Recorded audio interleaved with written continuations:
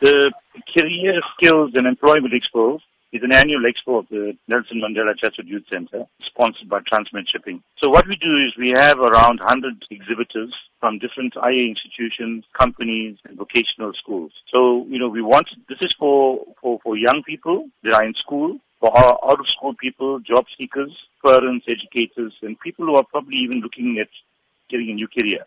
We expect people from 9 o'clock in the morning to 12 to visit stalls, and then from 12 to 1 giving out prizes. We're expecting thousands of young people to come to the expo. Based on past experience of the Careers Expo, how beneficial has it been to young people from the Chatsworth community? One of the great things about the expo is that it helps young people to make career choices. By engaging all the different institutions and companies, they are able to look at decisions that they need to make for the future. That's an excellent thing. Also, we talk about scarce skills in South Africa. All the different things that people should be, the kind of careers that people should be looking at. And then also the job opportunities that are created by companies. They come there and they try to recruit young people into jobs or learnerships and that kind of stuff.